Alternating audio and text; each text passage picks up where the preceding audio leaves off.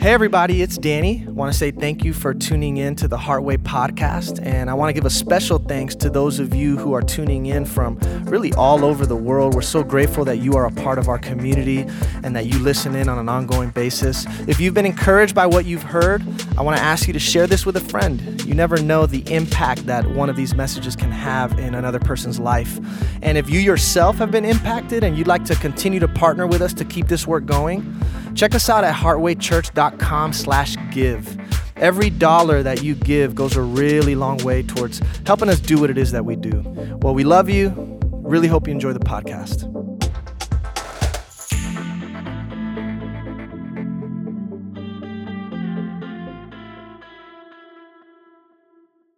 Hello, everyone.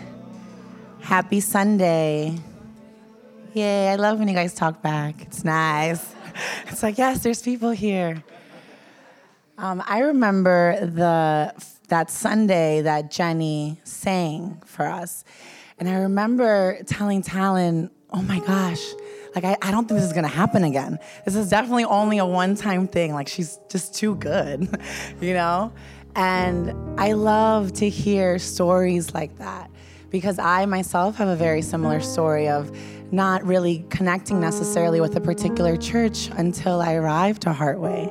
And I think it's important to share those stories and to remember how you felt then and how you feel now, right? I think a lot of people are so, especially, for example, like I teach yoga and I teach this philosophy and it's all about being in the present moment, which yes, I believe is very important. But if you don't remember where you came from, if you don't remember where you've been, how can you truly be grateful for what you have right now, for what you're experiencing, for this beautiful blessing that is life, right? It's hard sometimes, though, when you have to remember dark times, difficult moments. And I don't know, for me, I just think, God was with me then, and now I can really see how much He was working in my life. Like today I can sit and look back and say, wow, God is so great, and I'm so grateful. And I just wanted to share that with you all today. So no matter where you are on your journey, if this is just the beginning, I'm so happy for you. It may seem like the hardest time, but this is the beginning. I promise you there will be the day that you'll look back and think, wow, God was working with me. He was working through me. I was never alone. So I hope that we can all take time today to just think back and just be grateful for all that God has done for us today. All right, my friends. So that wasn't really what I was going to talk about today, but I felt it in my heart to share. I actually really wanted to talk about breathing, which we all do. And how do you feel, right? We all do, I hope we all breathe. But consciously breathing. And I had a moment, I lead yoga retreats, and I actually sent out like all the final information, and I was like stressing out. And I'm texting Talon, and I'm like, I need this email. And he literally responds, take a moment and breathe. And the first thing I thought was, oh, heck no, he didn't tell me to breathe. Like, I'm fine, you know? Like, it comes up. Isn't that funny when someone tells you to breathe, you like feel some kind of way? You're like, nah, chill, I'm fine. But that's actually what you should do in any situation is breathe and slow down. So I want to teach you all today the box method. And I was reminded of it when I was listening to Brené Brown. And she's just awesome. If you haven't heard of her, if you have, she's just incredible. And so I was listening to her, and she was mentioning the same thing, that during times of difficulty and stress, we react, right? Because right away, we're like, I have something to say. I can defend myself, or the ego starts to talk. But there's another way. So today I want to teach you all this breath. And you breathe in for 4 seconds, and then you hold the breath for 4 seconds, and then we exhale for 4 seconds. So we're all gonna do it together. I wanna watch you so no one passes out on me. It's only 4 seconds. All right, so we inhale. 1, 2, 3, 4. Hold. 1, 2, 3, 4. Exhale. 1, 2, 3, 4. Close your eyes, my friends. Find yourself in this comfortable position. And let's practice this breath again. Slowly inhaling at your 4 count. Holding the breath at the 4 count. And exhaling at the 4 count. As I continue to guide you, I want you to follow this breathing. Don't focus on what I'm saying. Focus on your breath. Continue to follow the 4 method. I want you to let go of all those thoughts in the mind. Release all that's not serving to you. Let go of all that you did before you arrived here. Release all that you have to do after right now. And allow yourself to be still in this very moment. Allow your shoulders to relax. Unclench the jaw. Just allow yourself to be still. Release the weight that's on your shoulders. Release the doubts and the frustrations. Allow yourself to be nice and light in this moment. You're free. Nothing is weighing you down. Imagine yourself soaring through the sky. Light as a feather, flowing through life, guided by God. The more you release, the more you let go, the more God can guide you through life. The more protected you'll feel. The more beauty you'll see in this life, beginning with yourself. Continue with your breathing. Allow yourself to truly settle down. Take this moment here to be one with yourself so that you can be one with God. Our minds are the ones that separate us, but our soul knows that we are all one. That we come from the same source, the same light and love that created this world. There is no separation.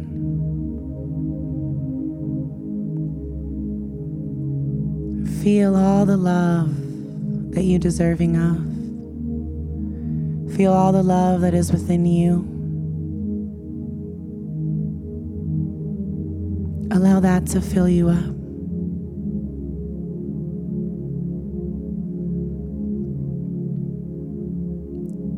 Wherever you are in your breath, let's come together. We inhale for 4, nice deep breath. Holding for 4. Slow exhale for 4. This peace that has settled on you, this is your true state of being. Don't allow the mind to trick you to think otherwise. This peace is inherently yours, for you are a beautiful, worthy child of God. Take your time coming back to your awareness. gently blinking your eyes open. May peace and love always be with you. Amen, my friends.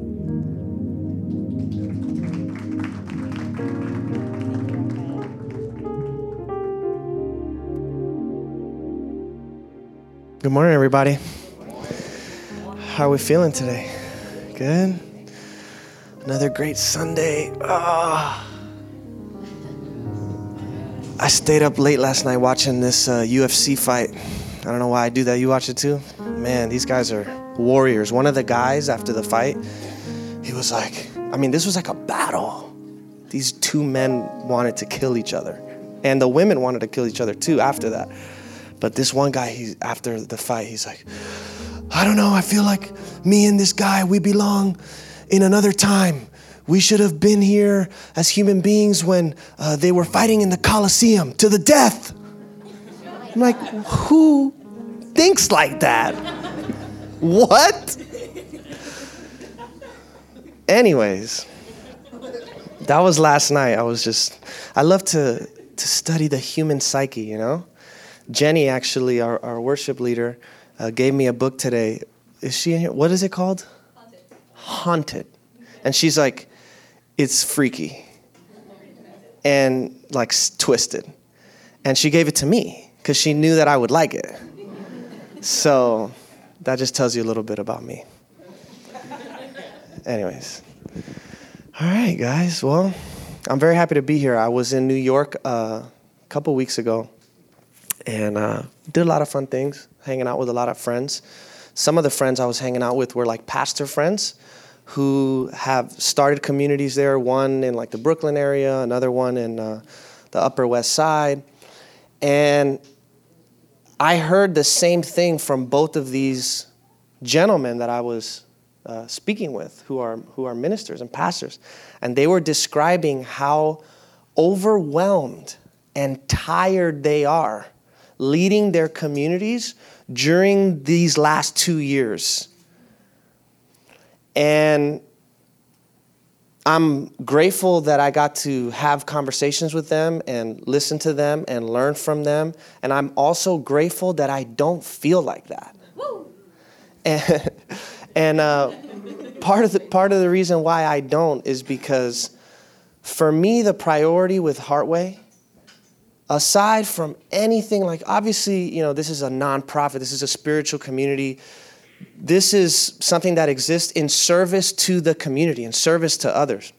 Nevertheless, you still have to operate this kind of like a business in order for things to function and go well.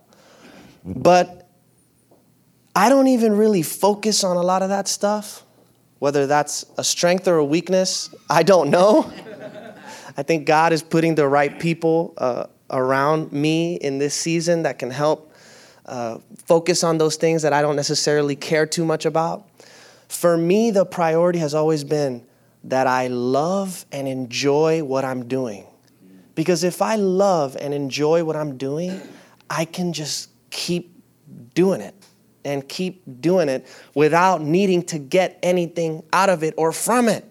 So it's just this generative giving of myself and my gifts for the benefit of others, and the chips will fall where they will. So I say all of that to say that I love to be your pastor, and I'm honored that you give me that opportunity to speak into your life every week. I'm also so honored that I get to be a friend to you, because the reality of it is, I don't ever want anybody to get an impression that it's like Danny is up here and then everybody else is here looking for answers from the answer man. No, that's not what we're doing here. I am not your guru. You know what I'm saying? I am a friend. I like the word companion in some of the readings I had to do for my doctoral program. I was reading a lot about something called spiritual companionship. And it's this idea of walking alongside of others, not telling other people what to do or what not to do, but walking alongside of others as a friend. And so I offer my friendship to you. I want you to know that. And if you come to Heartway, the first day you come, you're already family. And I am available for you. Just so everybody knows and understands. Okay? I love you. All right. I know, I just had to get that out. I was feeling some type of way. So much love every day. That's it. Someone came in this morning and said, man, Danny, as soon as I walked in, I just felt the energy. The energy was just so uplifting. It's different here. I like it. It's like it's something in here. He kept pointing in here to the heart. That's what it's about. It's about connecting to the heart. And when you live from the heart, oh my goodness, the whole world opens up to you. The whole world opens up to you. Now you don't see personalities. You see other hearts. You see a lot of hardened hearts. You see a lot of guarded hearts. But that's different than seeing like a person who's messed up. You know what I mean? Yeah. Like someone does something to you and you're just like, oh my God, that person is the worst. They're the worst human being. How could they ever have done that? No, instead, when you're living from the heart, you're like, oh, that's a wounded person who has a guarded heart. This is an opportunity to love. Because when somebody is being reactive in their interactions with others, I don't know how else to read that now other than as a call for love and an opportunity for me to love. Because if I take that personal, forget it. Forget it. Now, I definitely can't see that other person, understand that other person, or give to them what they're actually calling out for, which is a little bit of compassion and empathy. Anyhow, today I want to share with you a little bit about how to manage your overthinking. Anybody can relate to this overthinking thing just a little bit? Yeah. Okay. A Russian novelist by the name of Dostoevsky once said, "To think too much is a disease." That is a disease that every single one of us has. And there ain't no vaccine. There ain't no booster shots for this one. This one is with you till your last day. We overthink. And there's nothing wrong or bad about overthinking. It's just so stressful. It's so heavy. It's so tense. It's so much to carry. To constantly be thinking. And then not only do we think too much, but then we start thinking about the fact that we're thinking too much. And before you know it, we're overthinking our overthinking. What a mess. Why do we do this? Why do we overthink so much? I remember not too long ago, I was going through a time when I was overthinking some things. And I called my best friend, one of my closest friends from high school. And I was just telling him about how my mind was overthinking some things. And he said to me the perfect words that I needed to hear. Maybe this is what you need to hear today. He's like, "Danny, that is totally normal. This is your brain's job." That's what he said. He's like, "Oh, you're overthinking? That's your brain's job. So if you're thinking too much, that means you're alive." Okay, so you don't have to go crazy about the fact that your mind is all over the place. That's your brain's job. Your brain analyzes everything. Your brain evaluates everything. Your brain is going to run through a million different possibilities and scenarios concerning how things may turn out. And the reason why we do that is because subconsciously we actually think there is some benefit in it for us. We believe that overanalyzing and evaluating and running through everything that could possibly go wrong in our minds may possibly provide us with some sense of security. Maybe it'll help us avoid some trouble. It's our attempt to control life. That's why we think so much. We're trying to control life.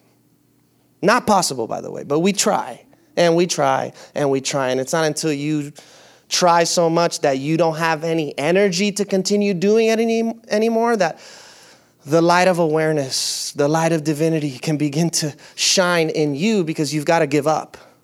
You've got to surrender. But first, you've got to go for the ride. I heard someone say recently, if thinking too much burned calories, I'd be a supermodel. Any supermodels in the house? Yes. Yeah. Here are some signs that you overthink. Look at this with me. I found this list. Number 1, you relive embarrassing moments in your head repeatedly. Yeah. Number 2, you have trouble sleeping because it feels like your brain won't shut off. Check. Number 3, you ask yourself a lot of what if questions. Number 4, you can't stop thinking about how your life could have been better if things were done differently. If they wouldn't have done this, if I would have made a different decision. Too late. Number 5, you spend a lot of time thinking about the hidden meaning in things people say or events that happen. Oh my God. As a newly single man already, with these text messages I have with certain people, this is what I find I'm like, I need to stop looking at the hidden meaning of all of this. What am I doing here? You cannot, that is just a waste of time. But y'all know what I'm talking about. 6, you rehash conversations you had with people in your mind and think about all the things you wish you had or hadn't said. Man, we have a disease, people. Number 7, you constantly relive your mistakes. That's heavy. Number 8, when someone says or acts in a way that you don't like, you keep replaying it in your mind. This is every single one of us. Thinking like this is irrational. There's nothing rational about contemplating worst case scenarios all the time. There's nothing rational about that. There's nothing rational about replaying the past over and over and over again in the present. There's nothing rational about it. And overthinking is always that. It's ruminating about the past or worrying and being anxious about the future. That is what overthinking is. And all of it is rooted in a four-letter F word, fear. She said, my mind went somewhere else. I don't know. Don't overthink it. Fear. We fear what we cannot control. And so the first step for those of us who want to do something about our overthinking problem is to pinpoint and identify the root fear at the cause of our mind's restlessness. Because that is where all of our overthinking stems from. It stems from fear. What do you fear? Can you get quiet enough and honest enough to identify what that root fear is at the cause of your overthinking? If you can identify that, all of the thoughts and stories and narratives that you build on top of those fears will begin to dissipate on their own. Just because you were able to say, this is what it is, and so this is where my focus needs to be. How do I overcome that? Fear. Do you fear being alone? Do you fear being rejected? Do you fear not having the approval of other people? Do you fear the perception of others? Do you fear failure? What is it that you fear? Whatever the fear may be, it is there to be confronted. if you don't confront that fear, it will continue to rear up its ugly head over and over and over again in a million different situations and scenarios throughout the entirety of your life. Overthinking causes you to create problems in your mind that don't exist out of this fear. So you may be thinking about problems that have no basis in reality. But because the possibility of that coming true is so scary for you, that's why you've got to face it. Even if it were to never happen, if it's in your mind, it's happening. You're suffering in your imagination. So the fear that you're suffering in your imagination needs to be confronted. Because the other side of it is the worst thing you fear can happen. It can. So it does no good to just, it's not going to happen. That's like the fake positive thinking thing, you know? No, just if that fear is there of the worst thing that can happen, you're just like, no, think positive. Just be positive, man. It's not going to happen. That's not going to do it because that fear is still going to be alive in there. You can try and shove it under the bed, but the monster's still there. You've got to face the fear. What does that look like? It looks like you getting very quiet, thinking about that possibility of what could happen, that thing that you fear could happen, the worst thing that could happen in your mind. It's already in there. So you give it attention and you ask yourself, even if this were to happen, can I still practice acceptance? Even if this were to happen, can I still trust in divine providence? The key is to face it before it comes, so that if and when it does, you will be ready. I know this is not what you wanted to hear this morning. But, I recognize I give people some really hard pills to swallow. But what I have found in my journey is that if you just take the dang medicine, it will do you good. Really. But you got to go all the way. In the New Testament, there's this scripture about like being lukewarm. And people who are lukewarm are like, no. They're chastised in this particular scripture. It's like, no, don't be lukewarm. Don't be lukewarm. A little hot and a little cold. No. Set yourself on fire with this thing. Set yourself on fire with this God thing. Don't be 1 foot in, 1 foot out. If you're going to do it, go all the way. All the way. And that's why you're here. That's why you are here. That's why whoever is listening to this, because something in you, God in you, is drawing you towards this messaging. Because there's something for you here. You being here is a grace in itself because you get to hear the word of God. And when you hear that word, it generates faith in you. But you've got to be willing to take the dive and go all the way in. So look at what it says here. This is a quote from a Stoic philosopher, Seneca. He says, the man or the woman, stop being sexist, brother. The man or the woman who has anticipated the coming of troubles takes away their power when they arrive. You understand? The man who has anticipated the coming of troubles takes away their power when they arrive. I had to do this. I'm sorry, I have to say this in front of my parents who are here listening to this, but I had to do this with their death. I decided at least to do it already because that was a fear even since I was a little boy.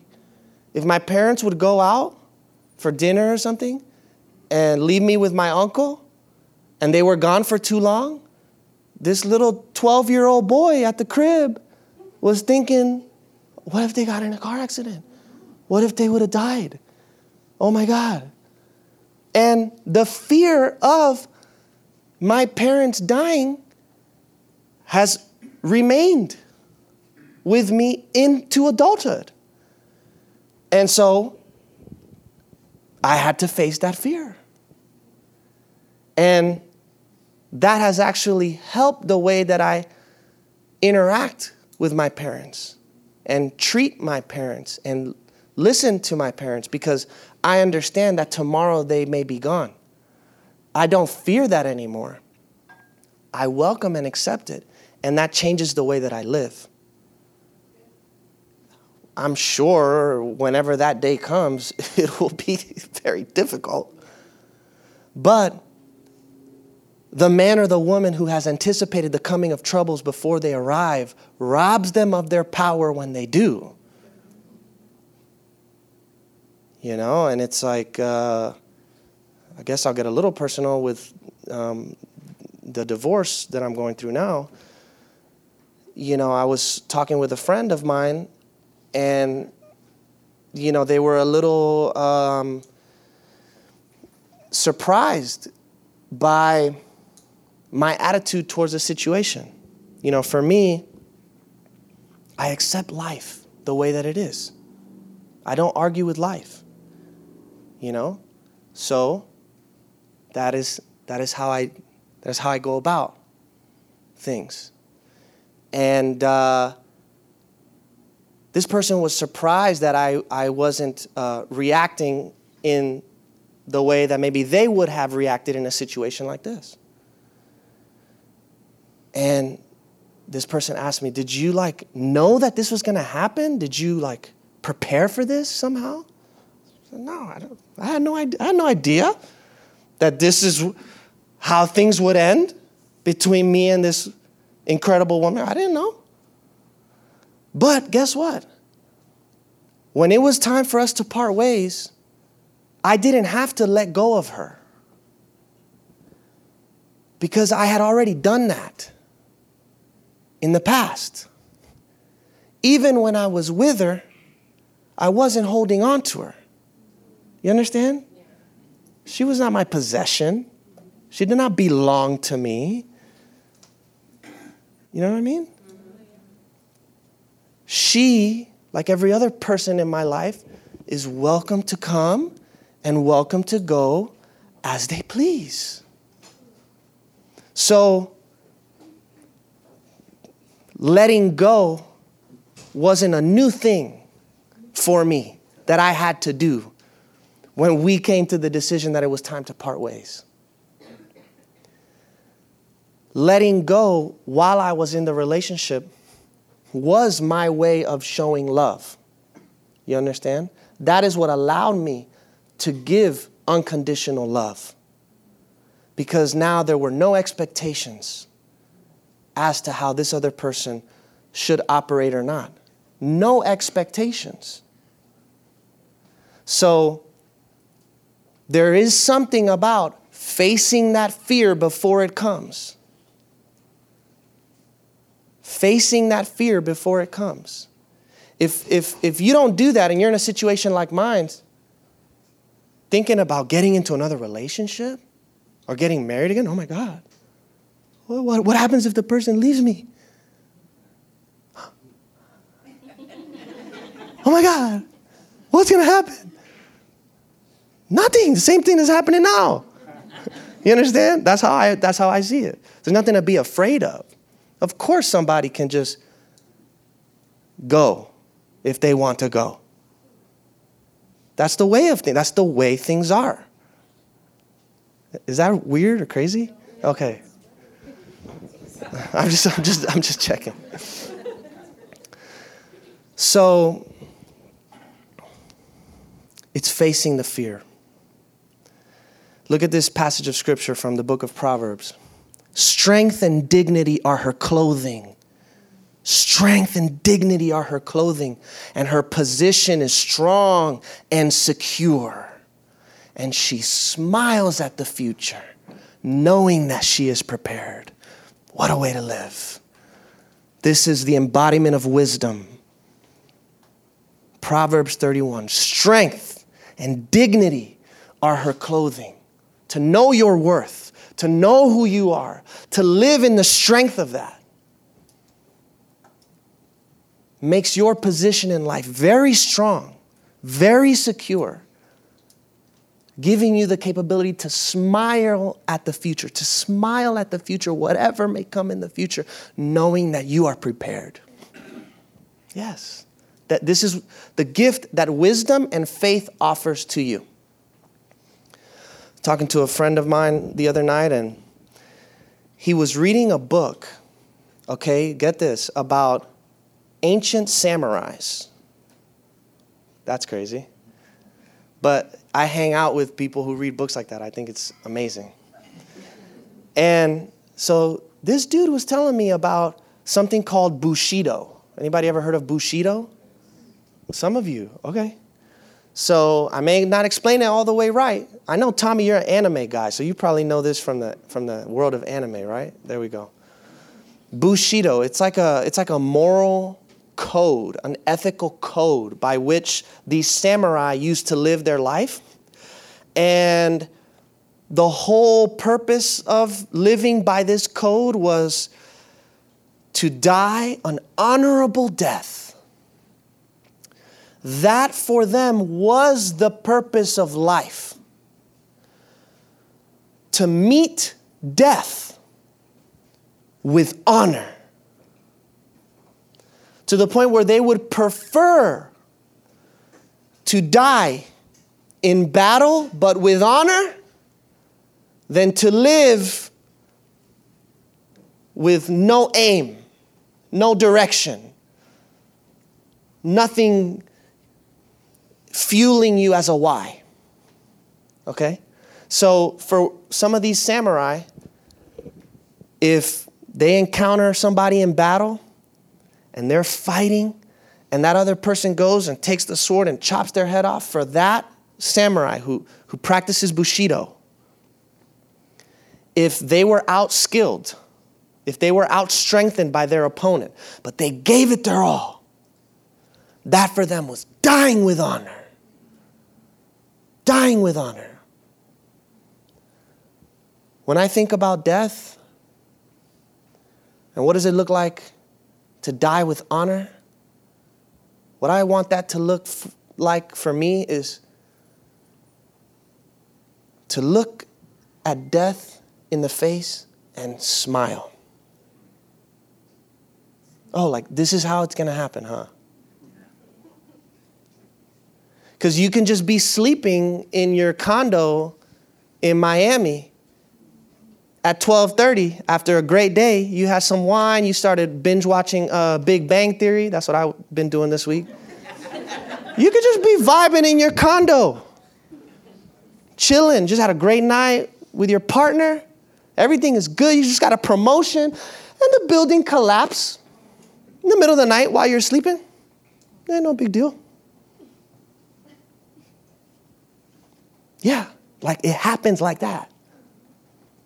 So, this is how it'll happen, huh? You smile at the future. You laugh at the future because you know you're prepared for whatever will come. And I want to meet all the other little deaths in my life with a smile on my face. That is the way to live honorably. Divorce, smile. Financial loss, smile. Betrayal, smile. I mean, what's the other option? You know what I'm saying? Overthink. Okay, you could do that. We could do that if we want to. You know what I mean? Yeah. This is intense, huh? I didn't know I was going to get into the whole death thing to this extent, but it's all connected. And if you think about it too, like, as I have spent so much time studying Christian history, the earliest Christians, they literally lived like this. For them, to be a martyr for their faith was the greatest honor that they could be given as a human. Where they would actually willingly want to put their lives on the line for the sake of their faith. Something about facing your fear and being able to do it with strength and dignity. And the greatest fear, of course, is the fear of death. That is the greatest fear that we have. I don't know, they were onto something. We don't think about it that much. We don't like to think about these things, you know. But it changes the way that you live. Good news, I got hired recently as a chaplain for a hospice. So I'll be doing awesome. So that's going to be just a wonderful thing, a gift to Heartway too, to help us a lot financially. Me being able to have another source of income. And it's doing something that I love. But when I tell people what I'm going to be doing, they get squirmish and weird. Why? Because every day I will be with people who are dying. You know what I mean? And for some of them, it's just like, I don't know. I was even sitting with a pastor friend of mine who was like, I wouldn't be able to do that. And he's in this line of work. You're perfect for that. I am perfect for that. I love that. And for me, see, this ties back to like the book Jenny gave me to read and all that.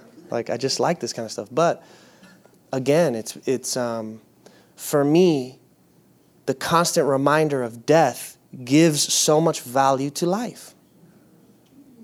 It gives so much value to life. So, what's next in this sermon, huh? What was I going to talk about? Yes, great. Let's start here. All right, Luke 12:24. Thank you. This is what Jesus said. Can all your worries add a single moment to your life? No amount of worry and anxiety will change what's going to happen from happening. I'm going to say that one more time. No amount of worry or anxiety will change what's going to happen from happening. Worry does not add anything to your life other than stress. So what do we do when we have all of this worry? Well, there's a lot of things we can do. The scriptures say, don't worry about anything, pray about everything. When worry and anxiety arises within you, what if you got into this habit of transmuting and transforming that energy into devotion to God? What if worry and anxiety meant prayer? And you just got in that habit. Now, something that is quote unquote bad and stressful literally becomes a vehicle through which you enter into the divine presence and make contact with the Spirit of God dwelling in you. And when you pray, like, it's not about like, don't pray like this or pray like this. Like, you could pray the prayer where it's like, God, please fix this. I don't want that to happen. Please don't let this happen. Please don't let this happen, when you're worried, right? But understand that those kind of prayers, wonderful prayers that you may need to get off of your chest because you really don't want that to happen and you want God to prevent that from happening, pray the prayer. I'm not telling you not to pray that prayer. But that prayer is still about you wanting life to be the way you want it to be.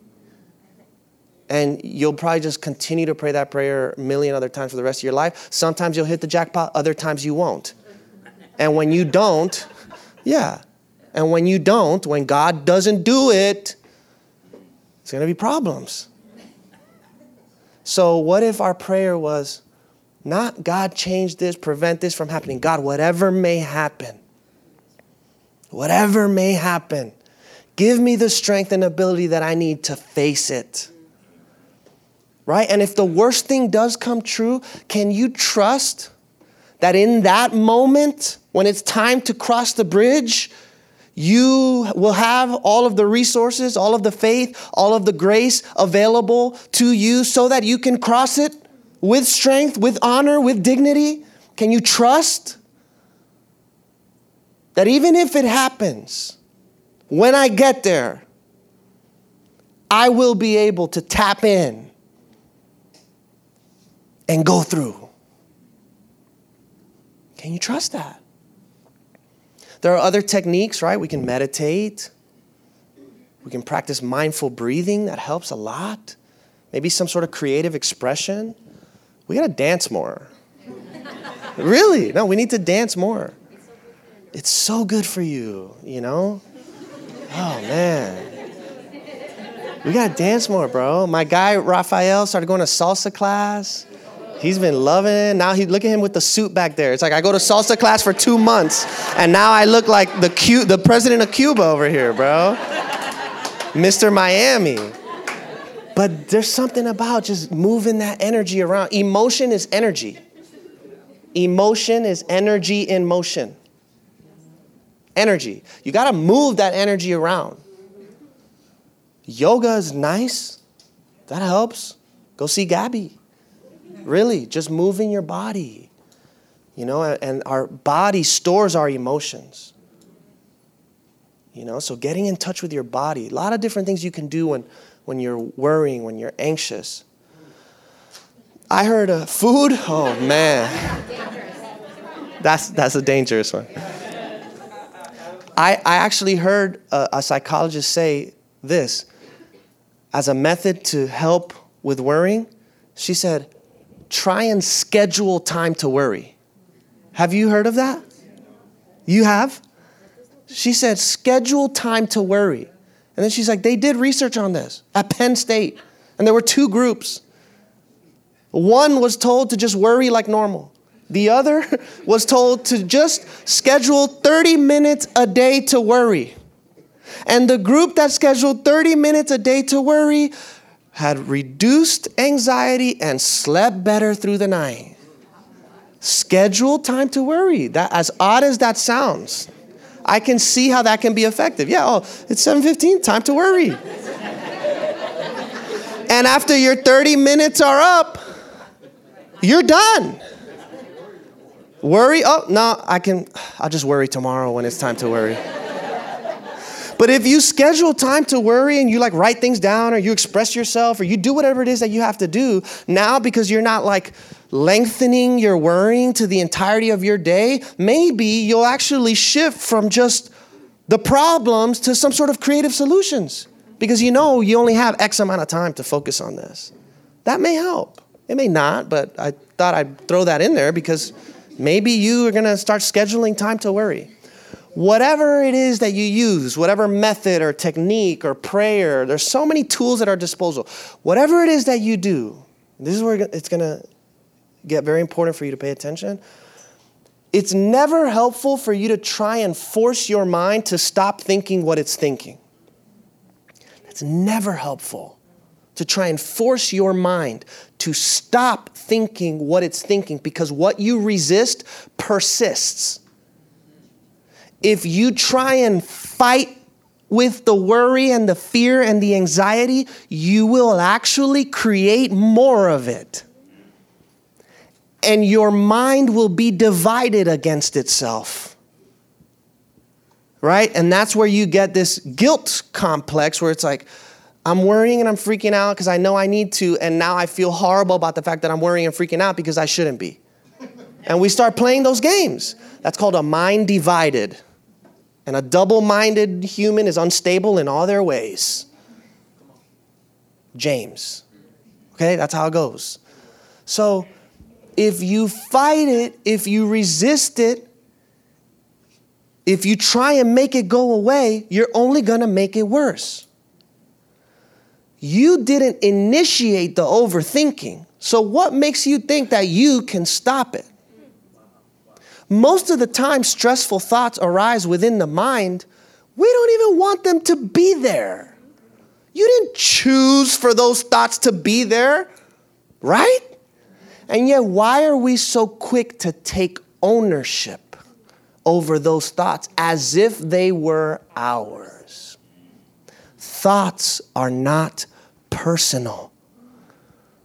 They are not your thoughts. If they're your thoughts, why don't you want them there? Yes.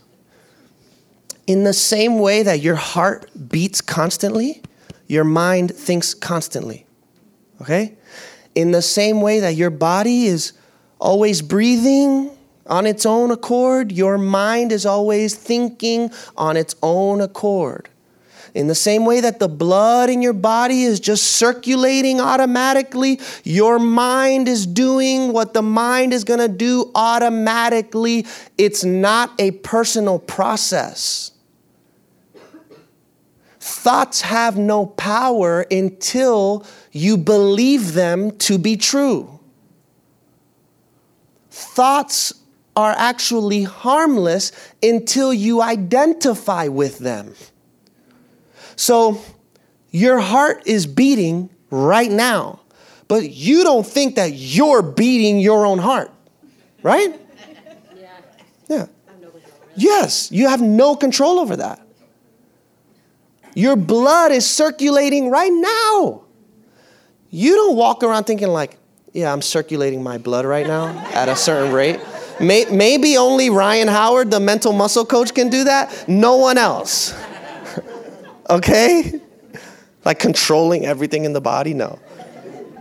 So if all of that stuff is not personal, what makes you think what goes on in your mind is personal? But that's where we get in trouble. Because when it comes to the thoughts, we attach our sense of self to our mental chatter. We identify with our thinking. And it's that identity that has to be broken. There's no need to control the mind or stop the mind or force the mind to do anything. Just watch it. Just watch it. Instead of identifying with your thinking, learn how to observe it as an impersonal process. Okay? The monastics of the Christian East used to speak of this as the discipline of watchfulness. Watchfulness. And they called this the art of arts and the science of sciences. Like this is the discipline that is the most important for you to master on your spiritual journey. Because if you master watchfulness, you master your mind and your emotions. Stressful thoughts perpetuate when you give them energy and attention. When you attach belief to those thoughts, when you believe those thoughts to be true, you just assume that the thoughts in your head are true. And that's an assumption that needs to be challenged if you want to find freedom from the restlessness of your mind. And remember, if those thoughts are springing from fear, you're being irrational. In many ways, you are being irrational. So it will do you good to take a step back from this mental process and begin to question and evaluate the validity of the stories and the images that pop up in your mind. This is called watchfulness, self-observation. Self-observation. That leads to self-understanding. That leads to self-love. That leads to self-transformation. It begins with self-observation. Look at this quote by a man named Evagrius Ponticus. He was a monk in the 4th century, very influential theologian in the early church. He says, "Be the doorkeeper of your mind, and do not let any thought come in without questioning it. Question each thought individually. Are you for me or against me? And if it is for you, it will fill you with tranquility." You understand? So if I'm entertaining certain thoughts in my head, certain thoughts pop up into my head. You know what I like to do? I'm going to give you another little insight into this mind. This is what I like to do. When I start getting into victim mode, you know. Yeah, when the whole world is against me, I look at myself in the mirror. I do this. I say, oh, pobrecito. I said, oh my God, what a poor boy. Life is so hard. Oh, life is so difficult. Yes, I do this. And then laughter usually ensues. But you got to do that. You know that thing that babies do, like when they don't even really get hurt, but they cry as if it was like the end of their lives? And you look at them and you're like, oh, it's okay. You're going to be fine. Don't worry. You know that we never stop doing that. Like the over dramatic thing, life is over. Oh, life is over. How will I ever recover from this? Oh my God. What we do as little babies when we get a little boo-boo, and the adults are like, really, bro? Come here, fine. And you baby it. Like, we never stop doing that. You're still doing that. You're still doing the whole boo-hoo crying thing about a little pinch, little nothing. So you got to sometimes just remind yourself of that. And then you can snap out of it. But be the doorkeeper of your mind. And don't allow any thought to come in without questioning it. And get very pragmatic about it. If I'm believing something in my head, and the effect and result of that in my life is more stress, more frustration, more anxiety, more fear, maybe I'm believing something that isn't true. Especially if, I trust that there is God running the show. If I say that, and in my better moments I believe that, but right now in this situation I'm believing something that would make it seem as if that were not true. What's the truth? What's the actual truth? You can doubt the truthfulness of the first option, right? God in all. Or you can doubt the truthfulness of my life is over, this is a mess, I'm never going to recover from this. You know what I mean? A lot of us, because this feels so real, we actually start to doubt the truth. And I encourage you to flip the script. Don't doubt God's story, doubt your story. And if your story doesn't align with God's story, it's not true. It's not real. You are suffering in your imagination. So if good happens, good. If bad happens, good. You understand the formula? That's how it works. Every positive is a positive, and every negative is a positive. A little math for you today, even though I studied theology and philosophy. But that's how it goes. Not like you're not trying to pretend or make it be a positive when you really believe it's a negative. If you believe it's a negative, you believe it's a negative. You just got to question if what you're believing is true. And if you do that enough, you'll come to see that every negative is actually a positive. It has to be. It has to be. This is God's world. You live in a God-saturated world.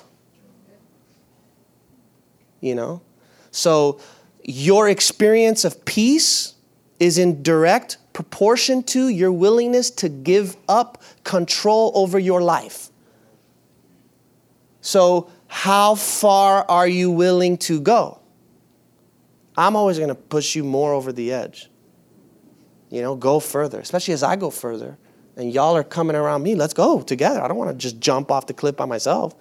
I mean, I'll do it, you know. But come on, let's go. Listen, I call it free falling into the grace of God. You just I feel like existence is like that. You're just falling and falling and falling and falling, but it's all grace. All right. I'm almost done. So, what's the next slide? Is there any more? Oh, okay. Before I get to that, one more thing for you, okay? If this idea of questioning or challenging your thinking is difficult or new, there's another way to approach this, okay?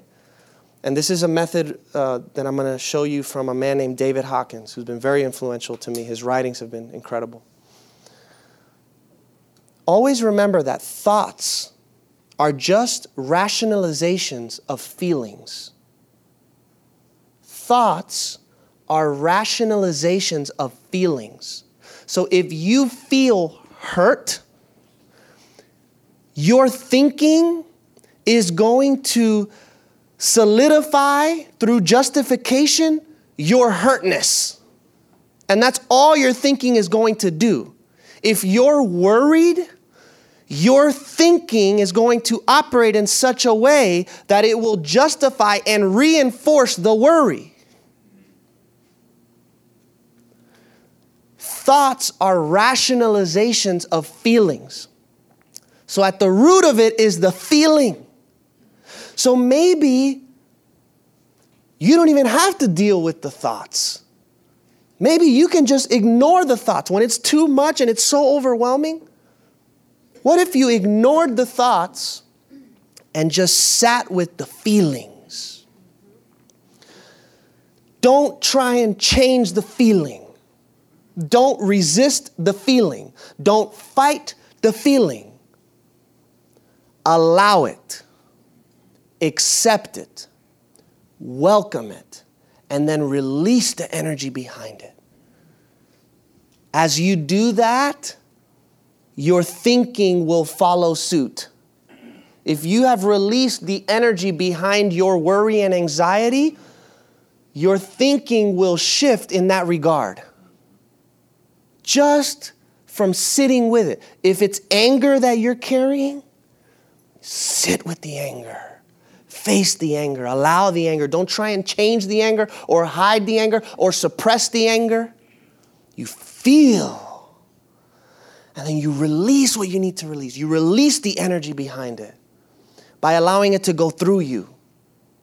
It has to come out and be expressed. You're either going to do it in an unhealthy way or in a healthier kind of way. Look at what David Hawkins says. The first step is to allow yourself to have the feeling without resisting it, venting it, fearing it, condemning it, or moralizing about it. It means to drop judgment and to see that it is just a feeling. The technique is to be with the feeling and surrender all efforts to modify it in any way. Let go of wanting to resist the feeling. It is resistance that keeps the feeling going. When you give up resisting or trying to modify the feeling, it will shift to the next feeling and be accompanied by a lighter sensation. A feeling that is not resisted will disappear as the energy behind it dissipates. There's a story in the Gospels out in here about Jesus going into the home of two women by the name of Mary and Martha. They were sisters, friends of Jesus, supporters of his ministry. When Jesus went into their home, Martha wanted to show Jesus some hospitality. And so she was in the kitchen getting things ready, cleaning the house, preparing things because this teacher, this masterful teacher, this rabbi is coming into our home. What an honor. We've got to get things ready. But when Jesus arrived, it was only Martha who was doing all of the work to get ready for his presence in their home. Mary, the sister, wasn't helping at all. Mary was just sitting at the feet of Jesus, enjoying his presence, being present. And Martha didn't like that her sister wasn't helping her out. And so she goes to Jesus and calls out her sister and says, do you see this lady? I'm here running around trying to help out for you, Jesus. And this girl is not helping me at all. And you know what Jesus says to her? He says, oh, Martha, Martha, you are worried about so many things. Mary has found the good portion, and this cannot be taken from her. What is it that Mary found that was so much more important than what Martha was concerned with? Internal rest. Internal rest. Resting in the presence of God. When you can find that internal rest, you have found everything. That is worth giving up everything for, to pursue that. And then what you'll realize as you chase after this internal peace, after you chase for this internal rest, you'll realize that you've been trying to chase something that you've had the whole time. And that nothing in life needs to change for you to experience this rest and this peace that is already yours. It's just going to be a matter of you deepening yourself in awareness. The deeper you grow in this practice of self-observation, the lighter you will begin to feel. And even when stressful thoughts arise, you'll become like the center of the cyclone. There will be a peace and an inner stillness underneath the storm that's raging that you will always have access to. I call it the cave of inner stillness. If you find that, no one can take that from you. People can take anything else from your life. The clothes, the money, the cars, anything. They can take it all. But they cannot take that. That's the treasure. Let me pray for you.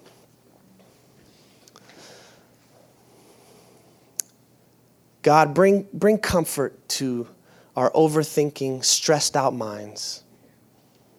We're carrying so much fear, so much worry, so much anxiety. Enable us to entrust all of these feelings and emotions and thoughts to you. As we release control, as we sit with our feelings, as we become more observant of our internal life, help us to taste peace. Help us to taste stillness. Help us to develop a state of presence so that we can be present to your hand at work in our life.